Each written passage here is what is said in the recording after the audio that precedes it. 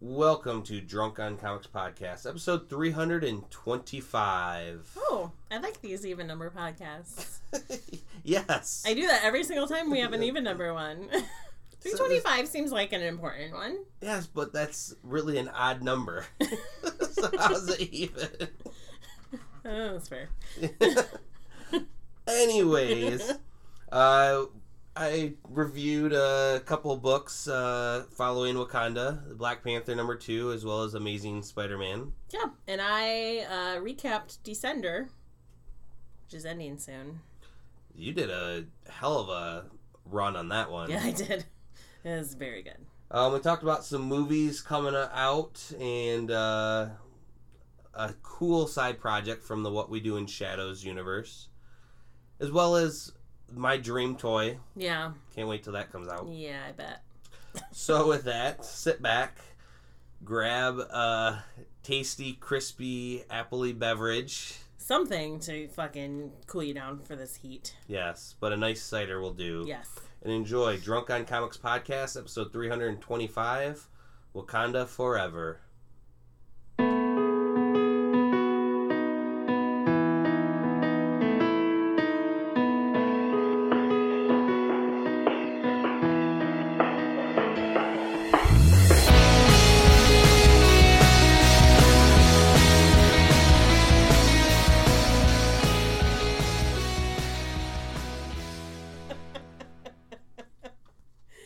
Sorry.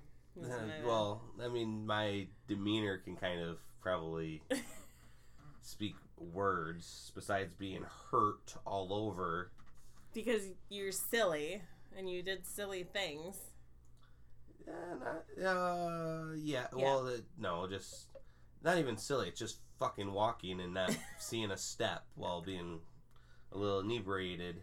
I swear my ankle is broken. I know it's not really because it probably hurt more. But you're a man, so it's probably just needs to be amputated.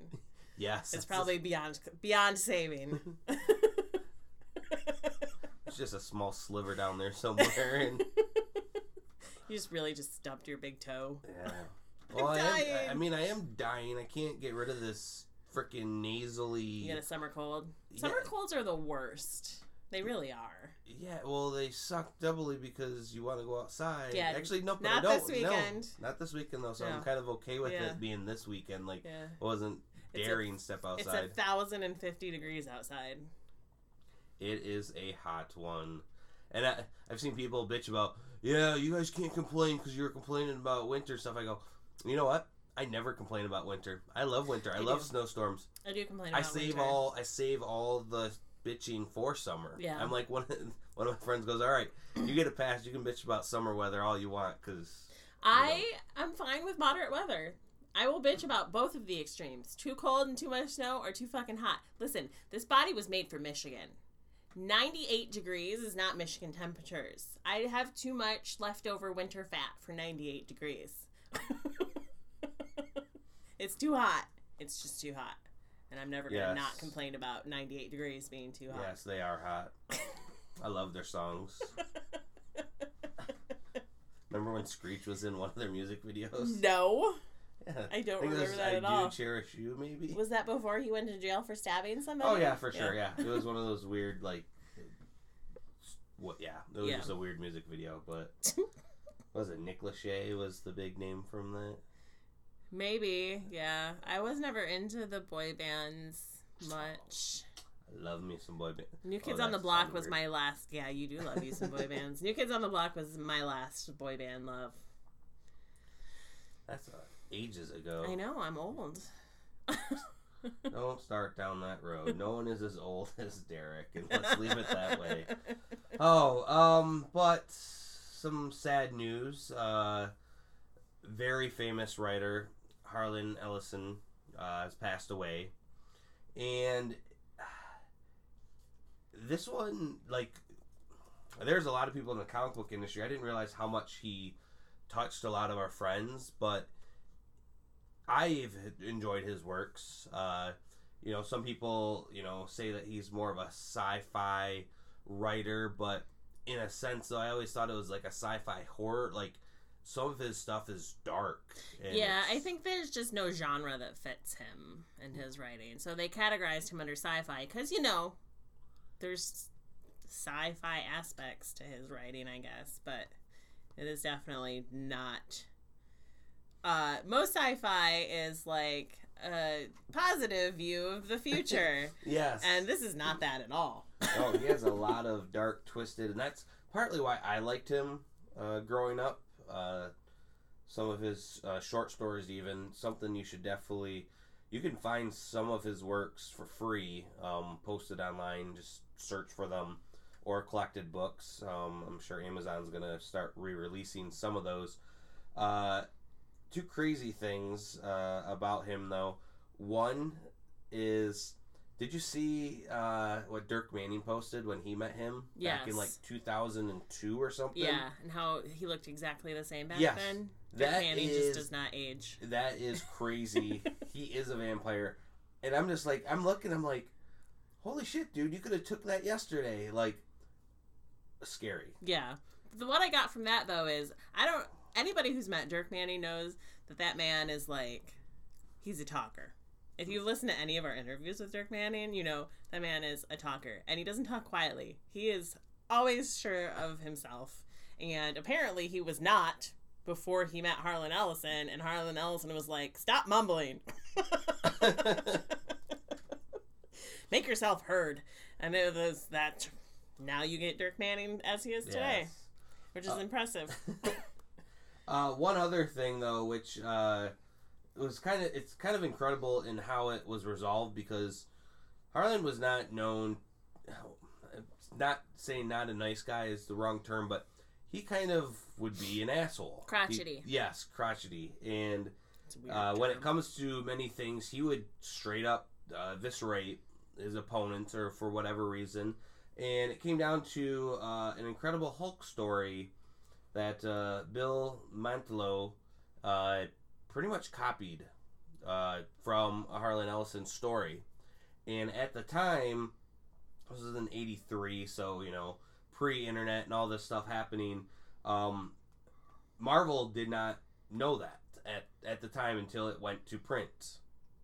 And they were stuck in a bind because it was already out. And who was Jim Shooter was the editor-in-chief at the time, realized we could get sued and there's nothing we could do about it. And so he ended up calling Harlan about, hey, this is what happened. We apologize. We'd like to, take care of this if we could, but if we want to get our lawyers involved, that's fine. But we know we're in the wrong. So and I think that went a long way into how it was resolved, because normally... Well, yeah, he sued James Cameron for the same story. Yeah. He says that the Terminator ripped off that story. Which... And he won. I know, but I don't think so. I mean, he kind of got credit for it in there. But with this, it was resolved a lot easier, where he goes, well, just give me writing credits, give me what you would have paid for the issue, and unlimited supply of comic books. And... looking at that, they would have lost like hundreds of thousands of dollars. But when you think about the average comic book at the time, $2. Even, yeah. I mean, give up or down. If you average it over time, really. Yeah. And let's say 20 comic books, that's $40 a month. You get that time of the year, it's about $500. So 20 years is only $10,000. Like, Marvel got out of this pretty easily. And... Harlan was a big comic book collector. He loved comic books. I saw old school, like pre-age, like good-looking camera type thing on YouTube of him showing off his collection, and he had a lot of iconic pieces in there. So I could only imagine, him actually taking them up on this and probably reading most of those comics. Could you imagine getting... Oh my god. I mean, we get some free comics, so that's kind of nice, but... It is. We get a lot of digital, getting, like, hand copies. Just sent to you every month, all of them. Yeah. And then would you... I don't have enough space in my life for those. We're not rich enough to be able to afford free... rolling shelf library where you can store all of them. I would need an entire fucking room for that, which I do not have. Yep. So you have an extra room in your house. We could just store them here. Oh yes, sure. Let's do that. Just take up all my rooms for comic book related stuff and not anything else. Might as well. Oh, so yeah, sad passing, but it's great hearing some of the stories of some of our other friends in the industry who have gotten to meet him, and a lot of those stories are more warm-hearted. Yeah. You can find, like I said, on the internet some more derogatory or, as you said, crotchety is a good word. My stepfather was known as a mean old man. And if he was here right now, he'd punch you in the face for being irritating. But once you got to know him, he was a big softie. So I would imagine that it's probably a very similar personality type. There's usually soft spots in everybody, even if they are cranky old men or cranky young men. Just cranky in general. Yeah. So let's get some good news. Let's get to some reviews. So I spent this whole week reading Descender. Because I was very much behind on it. I think I read... How far behind were you? Well, issue 31 came out this week, and I think I had read up to issue 5 before That's that. A lot of comics. They were just piling up. And I was like, I'll get to it eventually. So finally I had to pull them all out of my box and set them up and be like, I'm going to read a couple of these every night. And once I started reading them, and then it just kind of... you get into the story. One more before going to bed, and then... happens very fast. So, written by, Jeff Lemire, of course. I don't know why I mind blanked on that. Art by Dustin Nguyen, whole time, both of them on the story. The art is, from issue 1 to issue 31, still fucking amazing. Every single time. There's this one page... So, start at the beginning. Just as a little refresher.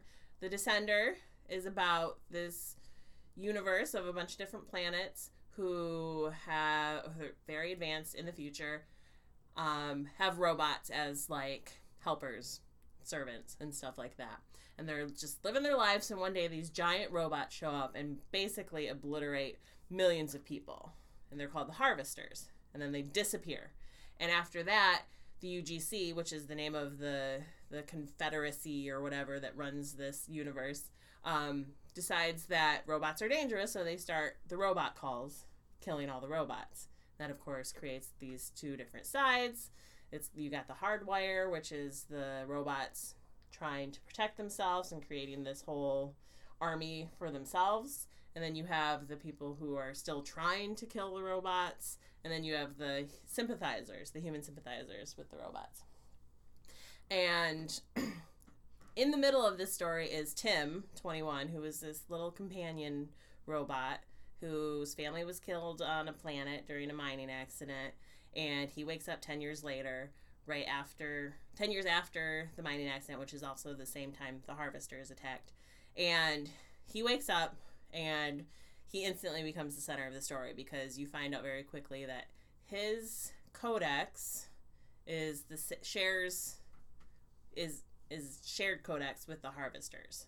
So all of a sudden it becomes this big race to find him. Now, besides this general overall story, I remember I've read like the first couple issues, and then I haven't as well.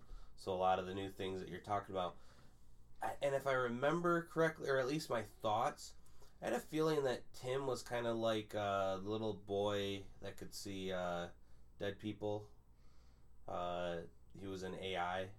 He was a robot. Yeah, well, an AI. But, like, is he feel like... You saw AI, the movie, right? Yeah, it's been a while, but... Okay, you can't really do any similarities of the feelings of this little boy and how he acts. Like, is he an innocent boy, or is he No, he's super innocent. All he wants to do is find his brother, which is the kid he was a companion to. And you find out that Andy, who is his brother, has become a scrapper. He's grown now because it's been 10 years. He's become a scrapper, so he kills robots for a living. He scraps them and he takes them back to this planet and gets money for it, and that's what he does. How do robots grow? How do they grow? He doesn't grow. He's a kid you said forever. He grew up. Andy grew up. Andy grew up. He's a person. Oh, he's a human Yeah. person. Yeah. Gotcha. Yeah. Okay. Tim calls him his brother. All right, I was thinking robotic brother. Yeah, no, but his human brother, because he was the kid that Tim became the companion for. And it gets very complicated. There's all these different sides fighting for their own ends, and then you get introduced to the concept that maybe machines were first and humanity was second. So about halfway through the series, this concept gets introduced where maybe machines created humans and gave us the gift of knowledge to create more machines, and we've abused it. And that's why the harvesters come, because they're erasing their mistake. And they're going to start over. And then it just keeps happening, right? They build us. We build more machines. We abuse the machines because we see them as tools. And then they're like, you can't do this. We gave you this knowledge so that they could be equal with you, and you're just abusing them. So then they come and they wipe us out. Has no one watched Terminator in this universe? And it starts all over again. So, it's getting... The next issue in July is the last one, and this is going to wrap up. And I'm actually... It's not the sort of comic book where you're getting to the end and you're like, I have no idea how this is going to wrap up. Like, I can see that there will be a conclusion to this. Like, I'm not like, oh my god, there's going to be so much happening in the last issue. They've done a very good job of pacing themselves so that they don't have to throw everything into the last issue. I don't think there's going to be a ton of surprises. There might be a couple things, but it's going to be a very interesting thing because, without spoiling too much, there's some stuff that happened in 31 where it could go one of two ways. There's a 50-50 chance on how it's going to end. So I'm really interested in seeing how Jeff decides to end the book and which direction he will take. I'm going to, now that I've finally caught up, I'm going to miss having this book, but I'm also glad that it's ending because it's one of those books that doesn't need to keep going on forever and ever and ever. Like, it has a logical conclusion, which a lot of comic books don't, and I can appreciate a book with a logical conclusion. But again, as I said, the art in this is insane, and they've stuck to that, like, colored pencil, watercolor look the whole time, and it's just... That's gorgeous. An insane book, and there's, in the issue 30, it takes forever. Andy and Tim finally meet. Like, it's been this whole they miss each other by seconds thing the entire book. And they finally meet in issue 30. And there's this page of them meeting. And Andy has said the whole time that he's just going to find Tim to scrap him because he's so valuable. But that's not what happens. And I would never have imagined that would happen. But I want to own this page. I think it's just simple and beautiful. And... I don't know what else Dustin Nguyen is doing, and I don't know what he's going to do after this, but I will read it just based on his art. Because I think it's really good. So, if you haven't read Descender, pick it up. There's got to be trades out there by now.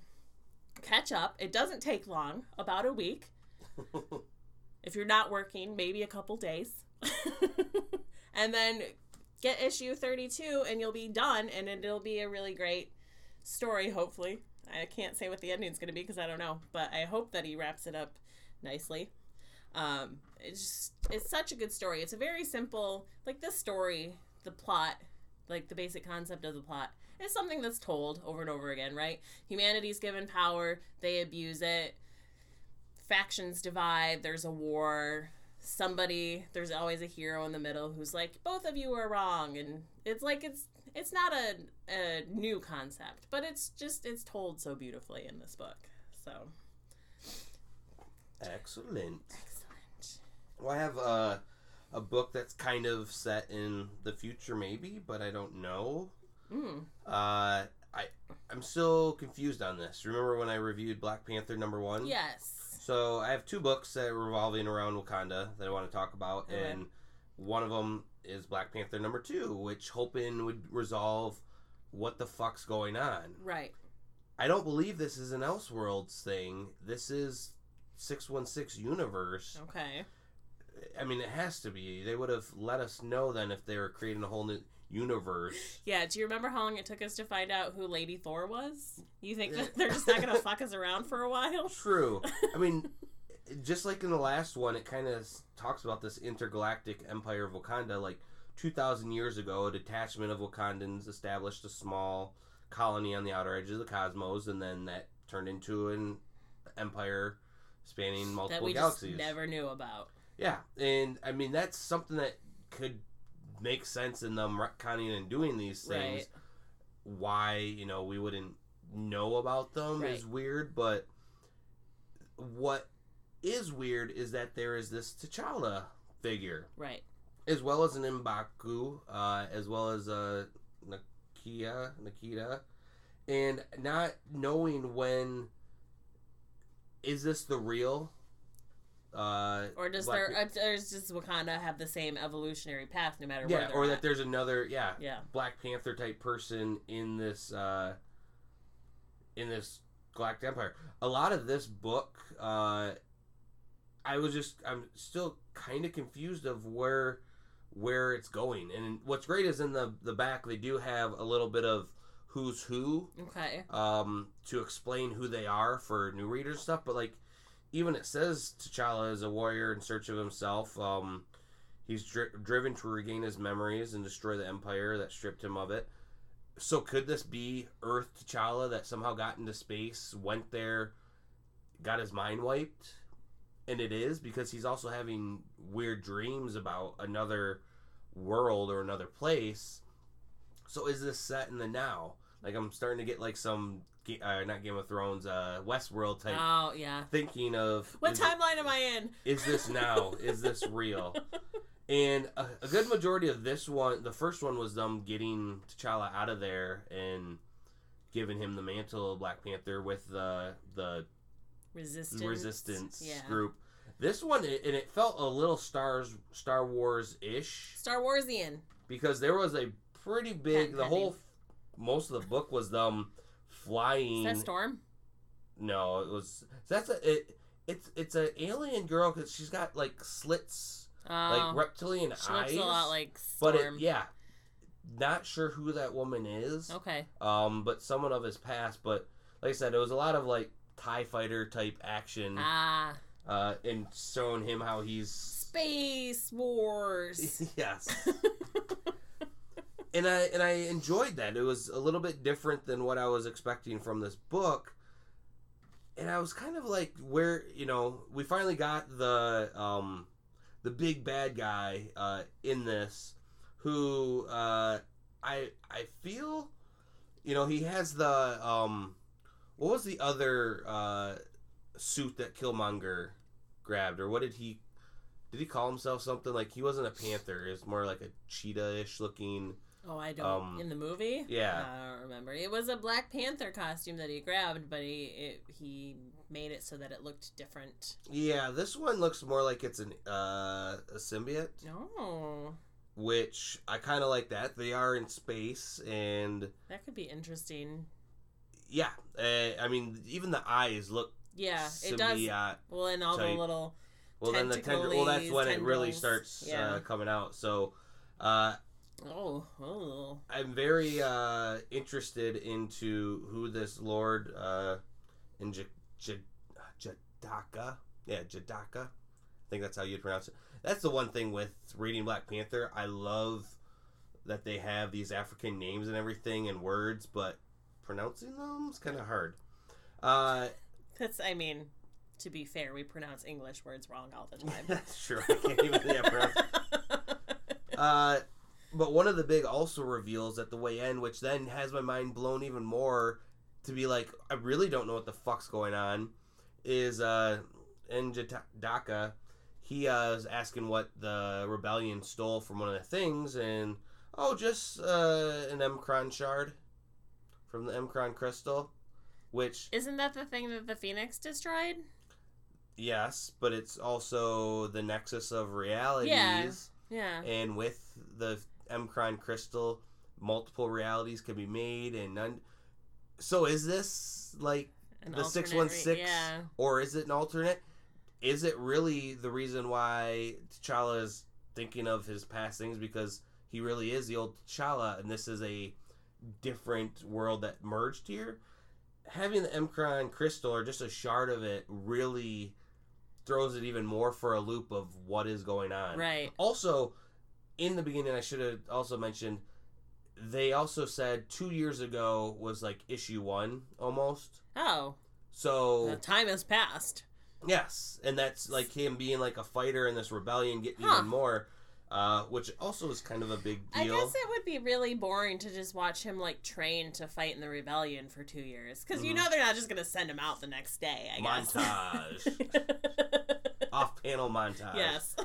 So I was a little wavering a bit of like I'm not knowing what's going on or what are at stake here. Yeah, you know you're going to have to review this every single time because I don't want to read it because I have enough to read, but I want to know what's happening. It sounds so interesting. Yes, and So, other story that I want to talk about is Amazing Spider-Man Wakanda Forever #1. And I was interested in what the Wakanda Forever was about, because I do love Wakanda, and this is a multi-series issue revolving around the Dora Milaje, which are the women warriors. 100% you were going to say Dora the Explorer. The minute you said Dora, I was like, don't do it, Tony. Okoye, the main female from the warrior tribes that was within the Black Panther movie. Well, they debuted back in 83, or not 83, why am I still thinking 83? 1998 in Black Panther, I believe, #3. And that's when they were established. And after that run ended, I think 2003-ish, if my memory serves right, they haven't really been in the comic books until they were on the big screen. And, of course, everything needs to be one and the same, so now we need to have comic books about them. However... Which is good, because they're fucking awesome. Yes, and I love strong female-driven characters. Too. So these are some women that need a book.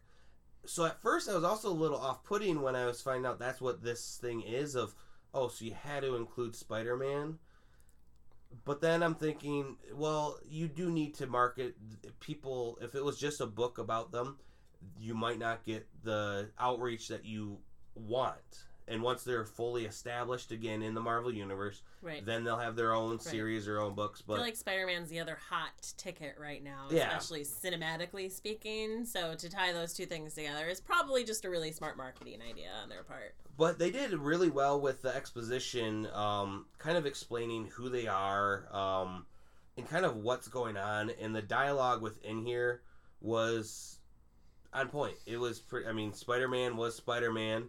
The women speak a certain set of Western African, so they always have like the little parentheses around them of when they're speaking. Right.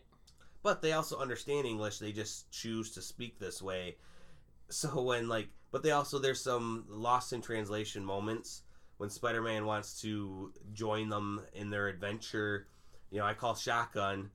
Why does he want a gun and stuff which makes for kind of funniness going on, but they are going after Nakia, who was one of the Dora as well back in the day and within the comic book. So this is kind of continuing on their stories that have already been here before. It's not like a retconning thing. It's kind of a reintroduction of who these ladies are within the Marvel Universe. Okay. And what I loved even more is when we got in here, you kind of found out why Spider-Man was included. Yes, partly because he's a big name and it will get readers to pick it up and start following the story of these women, because the next one is going to be X-Men Wakanda Forever, where following Nakia and what she's doing with this anamorphous blob thing that she's controlling. It's going after Ororo, who obviously has a connection with Wakanda. Spider-Man is spiders. Do you remember the long story of totems with the Spider-Man universe? And they were talking about spirit guides and all that. And Anansi in the African tribes is the spider god who Spider-Man has been blessed by. And they bring that up. And when they're kind of introducing each other and stuff, oh yeah, you were, blessed by Nancy. And I'm like, oh, that is kind of cool. There is even deeper connection going on here than just, oh, it's Spider-Man. So that small little line was really cool to include with what's going on. And then, of course, they fight Hydro Man. And I'm just like, you couldn't have come up with a better... I hate it when they take, these great stories and then they just shoehorn this shitty-ass villain inside of it. Well, I mean, they have the overall villain that they're going to be chasing through this, but then when, they're fighting him, there's some kind of funny moments, but what I loved is Spider-Man trying to help out, and, the women got this down packed. They were going to electrocute him, but then two of the other warriors were outside, and they have some of their own, secrets up their sleeve where they freeze him. Oh. He's made out of water. How do you can't really hit something made out of water, but make it solid. And I was like, that's cool too. You let them actually carry the story. Yeah. It wasn't just Spider-Man. He had some quips and he helped out here and there. His spider sense was tingling when it first, that Hydro Man started attacking them in the underwater base, which it's kind of interesting and strange that, yes, the water guy would be in the water. But yeah, very good story, and I'm looking forward to seeing where these women go and how they connect with more people in the Marvel Universe. So, yeah, I enjoyed it. Good. One more thing I do want to quick mention. It's book 5 of the Prelude to the Wedding. Harley versus Joker. And Harley versus the Joker? Yeah. Huh. She's a good guy, yeah. Yeah. I mean, she likes Poison Ivy, and that's kind of a thing, and she's not really wanted to be back with the Joker. That's good. I'm glad forever. She finally came to her senses. This whole story was, and I'm not gonna lie, how psycho, those eyes, she is mesmerizing in, it's weird to say, but hotness of a comic book character. Yeah. She's freaking gorgeous, and I think it's the hot crazy scale. She's fucking crazy, so she's fucking hot. It's so weird that guys have that scale. Women do not have that scale for men. Crazy men are not attractive. True. And this whole issue had her going up against the Joker, and what's funny is still that, how would she find him? Well, the Riddler knows where you're at, because the Joker and the Riddler are still competing, and I love that. Are they still battling? Yes, but no. I mean, I like that they have become forefront to villains within the Batman mythos, right, that they really hate each other a lot. And Riddler kind of being part of this whole thing too in one of the issues prior with Batwoman.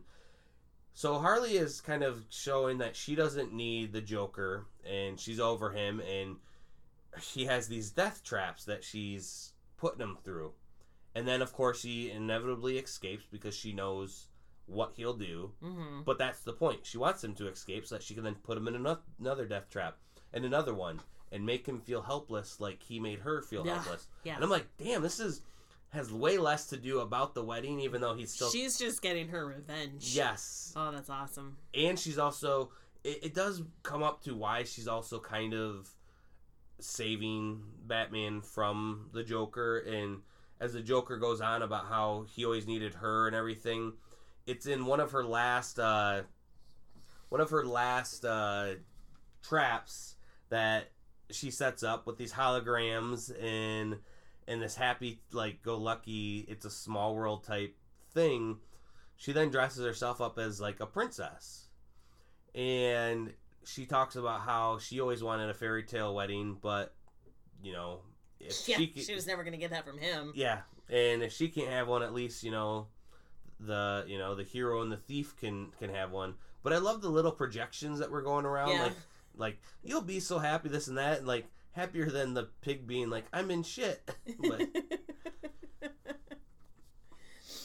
and of course, when it comes to the Joker, though, there's going to be a way where he gets out of this one too, and without explaining how he gets out, ultimately he gets an axe and pretty much could kill Harley, but he was even surprised that at the last minute he swung that. He goes, instead of making a smile in the back of your head, he just hit her with the flat end of the axe, and he goes, wow, I did that, subconsciously. He didn't want to kill her, and he goes, maybe there's something left for you, and when you come around, you'll come crawling back to me, and... Oh, that makes me sick. Don't do it, Harley. Because I'm like, don't do it, but I can, like, see that, Oh, God. He's the worst thing that ever happened to her. Literally. Yeah, and he knows that I'm the only one that can make you happy, and and you'll desperately want to come back, and then and on that day you'll know what it's like to be left alone and left waiting for an invitation. It's like, that's kind of poetic, but I'm still like, okay. Also, this Joker, what I loved at the end is that this leads into issue number 48 and 49, where he's talking about him having an elaborate plan, how to come up with something for the wedding. He's trying to think. He finds a gun in the back alley, and that was kind of like... It's Gotham, I guess. Yeah. Just lying around all the dumpsters. And that's when he's like, just make it simple, and then he sees the church, and then, of course, it says, pick up Batman 48 and 49 for the conclusion of this, which we already know what happens when I reviewed that last week, and then next week for Batman number 50, which has been ruined for me. We're not going to talk about it, though, because I don't want it ruined for me. I don't want it ruined for anyone, but seems like some newspapers don't know how to fucking wait. Yeah. You are giving press releases early so that you can, like, make the day of, not on 4 days before the issue, 5 days before the issue comes out. Stupid. And seeing an article about it, I wanted to see what news outlet, was releasing this early. And in doing so, I had the wedding spoiled for me. And that's all I will say. Good. My demeanor, though, probably says a million things. Nope. But I'm not reading into anything. You're always depressed.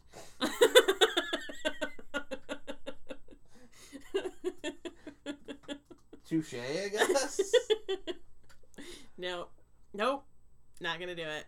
That's so stupid. I hate it when they do that. Like, seriously, just stop ruining shit for us. It's just, it's so mean. The last big one that I remember was when Professor X died. Yeah. And that was a huge one that a lot of the newspapers were like, oh my God, Professor... It's like, you fuckers don't care about this shit ever until it's a time when we don't want to be spoiled, and then they're just like, let me start talking about... We're all comic fans here at the New York Times. Assholes.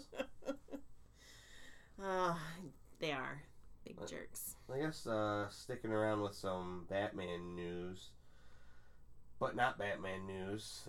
Jared Leto is going to star as it kind of coincides because he's going to be the Joker, and that the new Morbius, the Living Vampire movie, won't detract from that. So that's kind of the segue I was going with. Yeah. It was a stretch, but hey, I don't want neither of these to tell you the truth. Stop giving Jared Leto work, people. He was good, and then he got cocky, and I don't think he's a very good actor anymore.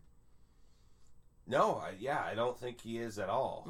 And remember when he was Jordan Catalano from My So-Called Life, and he was super cute? I'm just gonna remember him like that. Yeah, I think he's kind of weird and creepy. I guess that maybe fits in with the parts they're giving him now, though. It's true, but so why are we gonna have again another Sony Spider-Man spin-off without Spider-Man? All these movies are gonna tank. Like, I saw a list of like movies that they're planning on making, all of which without Spider-Man. Yeah. No, the exception being Venom, and we already know they're gonna fuck that up. Yeah. I know it. I bet anyone come at me with any amount, and I'm gonna just take it from you because it's gonna fail hard, and I know it. Yeah. Which is sad because I don't want these movies to fail. No. I want more of them, but they just don't know how to make good movies. No. Hire me. I will make good movies for you. Well, and why are we... So Venom has the potential and enough previous knowledge of people that it could ideally stand on its own. Right. Granted, okay, Morbius has had some, sides comics, but not enough to... I feel like if you do Morbius on his own outside of this outside of Spider-Man, it just becomes a vampire movie. And you need to have Blade then. Yeah. Which could be good, but then it's a Blade movie and not a Morbius movie. And Sony doesn't have Blade, so... No, they don't. Who has Blade? Marvel got it back. Did they get it back? Yep. God, I really liked that first Blade movie. I kind of enjoyed them all. It doesn't really hold up. Like, if you watch it now, like, the CGI is fucking terrible in that movie. But it was, yeah. The third one was not great. The rest were good. Anyway, this is going to be a steaming pile of crap. Unlike the first Blade movie. Speaking of Spider-Man, though, remember the Spider-Verse? Yes, I fucking loved that series. It was so good. Yeah. It was so good. And it gave us Spider-Gwen. Yep. And a bunch of other cool Spider versions. That comic book is one of them that I have that I know is worth actually money, which was random. I picked all of those up because they were all interesting, and then, well, that's cool, randomly got one that's maybe $100 or so. Who knows? Yep. I loved it. Some of it was a little too headcanon to, like, follow. I did, but some people were kind of lost on who these... I forget what they called themselves. Oh god, what were they called? Because it was Morlun, right? Was the main villain, and then they were the what Inheritors. Were they called? Yes, Inheritors. That's exactly what they were called. So, with all that being said, there's gonna be Spider-Geddon, which is a silly title. Very much is, but I'm excited that it's like a sequel to Spider-Verse, because it was really good. Now, Spider-Verse was written by Dan Slott, and this is not going to be written by Dan Slott. So, who knows? He's going to stay on and, like, advise so that it doesn't, like, stray too far off the path in terms of what happened in Spider-Verse. But I still think it might be fun. I don't know how I feel about sequels to popular events yet, though, because Civil War II did not go well. That was forced, though. This seems like a natural, like, could happen again type thing. I mean, we had Secret Wars 2, which was also amazing. Right. We've had sequels to things that have happened before. It's all about the writer and the overall architecture of the story. Right. Some are definitely forced for the cash tie-in. Right. Well, and this is going to come out right before the Spider-Verse animated movie comes out. So this is being done to tie in with a different medium that's coming out. But again, Civil War 2 came out around the same time the Civil War Captain America movie came out, and they didn't have anything to do with each other. It was more like... Well, they're hoping that people will pick up the comic book because of the movie and then find out what a pile of shit that did not work in their favor, I don't think. No. So, I'm hoping this does better than that. And I really did love Spider-Verse a lot. And I don't read a lot of Spider-Man. It was literally the only Spider-Man I've read in so long. And I haven't really read any Spider-Man since then. So, I will be very interested in seeing how this goes. One thing I did kind of forget to mention when we were reviewing comic books, Thor is still doing good. His multiple hammer assortment has been amazing, but I am loving how much they are having Thori, his Hellhound, part of it. And there was an awesome scene in it, and I'm reminded because I was seeing some news about Thori and everything of, he's talking, he goes, and then Thori will murder that one, and Thori will murder that one. Everyone gets a murder. Again, the dialogue just makes things so much simpler. It's very important. Dialogue is very important in a comic book. I'm very looking forward to... I also like when things are not what you're expecting. Expect the unexpected with M. Night Shyamalan. And there's a poster for Glass, which is coming out next January. It is a highly anticipated movie. M. Night has he's been renowned for making some really amazing movies. Some very bad and ones. There's not very medium. Bad. Yes. Yeah. one end of the spectrum to the next. It's crazy because it literally was like he did so well out of the gate, right? He did. Yeah, they kind of got worse, kind of going down. Not Sixth Sense. Sixth Sense. Well, he did Sixth Sense, and then he did Unbreakable. Or Sixth Sense was first, and then he did Signs. Yep. I did not care for Signs, but a lot of people like Signs. And then it was like, all right, I'm just gonna put twists and everything, and a lot of them were forced. And then The Happening happened, and that movie was fucking ridiculous. For as much hate as that movie gets, watching it just as like it's so pure bad comedy, it's so good. bad. It's good in that. There are some movies that are so bad they are good. There's some movies that just aren't good at all. Yeah. I feel that's one of those so bad it's good type No, ones. So it has a redeeming quality if you watch it in that lens. Marky Mark at his fucking acting best. And then he did Devil, which I don't know if you saw that movie. No. But it was not a normal M. Night Shyamalan movie. It was interesting. And then before he did Split, he had done another movie, and I can't remember the name of it. Avatar? The movie that we don't speak of? God, no. No. He did like a horror movie, and I can't remember what it was called. I haven't seen it, but apparently it was good. The people who actually took the time to watch it really liked it. And I think that kind of set him up for a Split because he was sort of making his comeback a little bit, but then Split happened and everyone went and saw it, and I don't even know that everyone realized it was an M. Night Shyamalan movie to start, because I don't think they advertised it as an M. Night Shyamalan movie. Yeah, because they used to be able to do that, yeah. And people would be like, oh, I want to see that, but then also people are like expecting twists and then everything. It ruins it when you expect a twist. It ruins the twist. Yes, that is true. So, Split was a fucking amazing movie. The story was really good.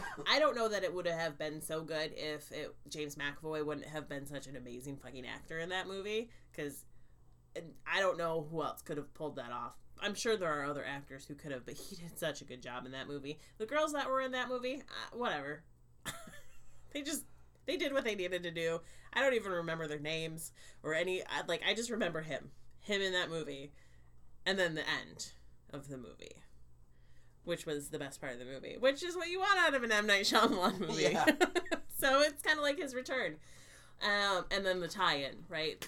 Now that you know he's building a universe, now you want to watch his stuff again. Yeah, and this universe, as they're calling it, the Unbreakable universe. Yeah.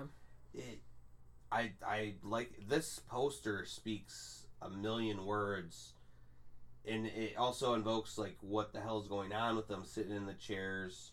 Obviously, Bruce Willis's character chained up, and you see their silhouettes. It's a beautiful poster, and I'm very intrigued what's going to happen. I don't need a twist ending. I don't think that he needs to. I think and even the twist ending that was at the end of Split wasn't like a oh my god sort of twist. It was just like a oh, now I'm excited for the future sort of twist. So he definitely doesn't need to be all twisty and stuff in these. He's got the audience already. Yep. And he just needs We've come back, so don't fuck it up. Exactly. Because if he fucks up this one, then he can never work again. You're over, dude. So another possible movie. I mean, it's kind of in the beginning phases of becoming a movie now. Faith, the Valiant character, Faith, is getting her own movie. And I'm very fucking excited about this. Because A, Valiant makes great characters. And B, Faith is me.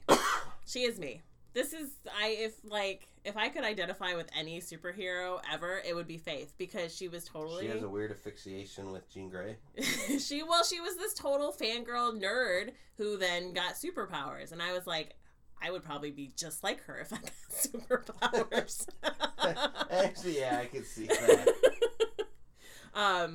But she's the first ever plus size comic book superhero. So she to get her own book specifically. So that was kind of revolutionary. And considering that like 85% of America is overweight. Makes sense that you would have this character. It's weird that it's just now happening. But I'm totally hoping they cast Rebel Wilson in this movie. I think that she would do an amazing job. Oh, yeah. Oh, my God. I'm so looking forward to seeing who they cast. If it's her, I'm totally down. They'll pick someone good, I think. But I'm very excited to see this come to fruition. More excited than the, what other movie are they doing with Vin Diesel? Bloodshot? Is that his name? Oh, yeah. Yeah. Whatever. I don't care about that one. Yeah, but maybe they're building, I mean, they're going to have their own. People don't make everything connected. I mean, we want it connected, but don't force it. However, if anyone could do it other than Marvel, I think Valiant would be able to pull it off. Well, I think because they're going to listen to their comic writers and do not have big, too many hands in the cookie jar. And by doing Faith next, after doing the Vin Diesel movie, Faith is like, so you have all these superhero archetypes and there's a lot of differences in Valiant characters compared to Marvel, but not a lot. I mean, they are superheroes. You get the same tropes, but then you have Faith, who is kind of a different hero altogether. So it's nice that they're doing the hardcore staple movie, and then they're doing the heart of the Valiant universe next. I think that's very smart on their point. So yay. So while we await the What We Do in Shadows TV spinoff that's coming to FX, there is another series from that universe that is going. The one is going to be American made and shot in New York. This one is going to be following the people of New Zealand, specifically 2 members of the police force that were in What We Do in Shadows, as they are part of a paranormal division. And they're going to have the same kind of style of camera walking around, interview type style. Like a documentary. Yes. Yeah. And they even sell it as a documentary, which I think is hilarious. They don't even stray from that at all. Yeah, it's real. It's what's really happening here in Wellington. And I'm looking forward to that. Now, it's going to premiere July 11th in New Zealand. I'm hoping that somehow gets here, because otherwise this is why people pirate people. Yeah. Hey, New Zealand fans. Do we have any? Do we have any New Zealand fans? Do you know? Hey, New Zealand fans. Hook us up. Yeah, send us a link. 2 other quick nerdy news things. Showtime ordered a Halo series, so many people have been foaming at the mouth for a Halo movie and everything. I think the series could be a lot better. I was subjected to Red versus Blue. Yeah, what it's called. Josh had just recently rewatched all of that series. I know that there was a new season, the newest season, which may have come out actually a year ago, but I think 2 years ago is when I last watched, so I know there's a season in there. It's so hard to keep track of some of that story, because it started off as just straight up fun comedy, and then kind of had some serious tones. Mm-hmm. Such a good production. I feel like that's covered. Halo's covered. And is there a new Halo game coming out? Is there still enough fandom people love Halo behind Halo that this is warranted? Because I haven't heard. Halo is going to always be, if they make a Halo game, people are going to buy it, just like they buy a Mario or a Zelda game. I haven't heard anybody talk about Halo in so long. Well, other than reminiscing about when they used to have those LAN parties where everyone would bring their Xboxes over because you couldn't connect to the internet yet, and you would connect all your Xboxes together and play Halo. That's all. Caboose is my spirit animal. Do you remember which character that is? Yeah, that makes sense. Yes. Venture Brothers Season 7 has got a teaser trailer, and that's coming out August 4th, I think. Has there been a gap? Was there a gap between 6 and 7? Yeah, it was March of 2016. Okay. Was when that happened. So, looking forward to that show. Yeah. That's a big nerdy show. That's another one that you need to actually watch from the beginning to understand, you can watch an episode and think it's funny, but you would not get half the references. And that's kind of the viewer I am. Like, I've never watched the whole series, but I've watched episodes. Well, it's weird to see a cartoon be serialized like that. Right. Most cartoons, especially on Cartoon Network, self-contained. Right. You can laugh at it. Maybe there might be an ongoing joke through the season, but definitely serialized. Well, Rick and Morty is kind of like that too. You can watch it individually, but there's... Or that too. The Adventure Time is the combination of the both, right? You could totally just go watch Adventure Time episodes and enjoy yourself, and not all of them are serialized, but there are, like, the undertone current is serialized, which is interesting. But, you know, cartoons are smarter now than what they used to be. Very much so. So are toys. And I hate having to say this because I don't want this to sell out, and I've been waiting for almost a fucking year, almost literally, I'm not going to lie, about every other day, as well as looking up when's the winter. I'm thinking this thing was never gonna fucking come out, but out of the Lego brick ideas is a giant Lego Voltron figure. This was announced, I believe it was last year August that they won, but it might have been even the year before. It's been forever since I first heard of this. And always looking at the message boards of when is this coming out. I just want to know price. I want to know how much I'm going to have to save. And it's a little less expensive than I thought would be for a licensed product like this made from Lego. But it's still kind of hefty. It's $179. Yeah. You know, adding tax and everything. That's 200 bones right there. More than I would pay for a toy. But this is an interlocking Voltron. Like... This, one of the most amazing toys back in the 80s and still is cool because when I go over to my brother's house and play with my nephew, it's the go-to. Yeah. I get this toy. Yeah. Tony McKay, drying up vaginas since 1883. I'm just connecting with my fans here. They know what I'm talking about. This thing is legit. It's amazing. Yeah. This is the epitome of nerdiness. I'm sure Voltron fans are very excited about this. Not being a Voltron fan, I'm like, you guys are crazy. But I understand. I have things that I get excited about too. You know when I get this and I build it, you're going to play with it. I'm going to break it. Yeah. You probably shouldn't let me touch it. I do not do well with toys. It will fall. I'm going to be like, oh, look at the arm move. And then it's just going to fall apart. So don't just show it to me. So you're saying I need to buy 2 of these? No. On that note, we will be starting a Kickstarter called the Tony Really Needs the Voltron Lego Set Kickstarter. So keep an eye out for that. Oh, that's all the news that I have. I don't have anything else either. All right, so Booze in a Book. Another great book that came out this week, Century #1, part of a 5... I don't know if it's going to be an ongoing. I know that in the beginning it said 1 of 5, but it might just be the first story arc is what it is. But usually that means that it's a small run. Sure. And Century is one of the most powerful guys in the Marvel Universe. Yes, he is. And I like that he's got a dark side to him, and there's a lot to him. So try to think of a perfect beer that would match with this book. And I couldn't. There's a lot of strong beers out there. You know what you should pair this with? What? You should pair this with Blue Gold from Vanderbilt. Why? Because he's blue and gold. Get it? That's... I guess we've paired stuff with less reason than that. Also, it's fucking delicious. If you guys haven't had Blue Gold from Vanderbilt cider, it's apple blueberry cider, and it's really, really good. All right. And it's 6.9% for a cider. That's pretty high. It tastes so good that you could just slam a couple of these. And have the power of 10,000 exploding suns. And be blue and gold.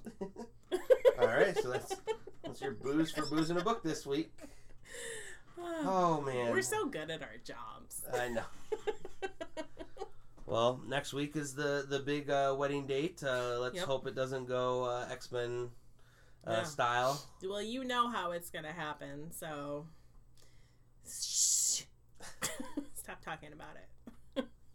All right, with that, stay thirsty for wedding bells. Maybe.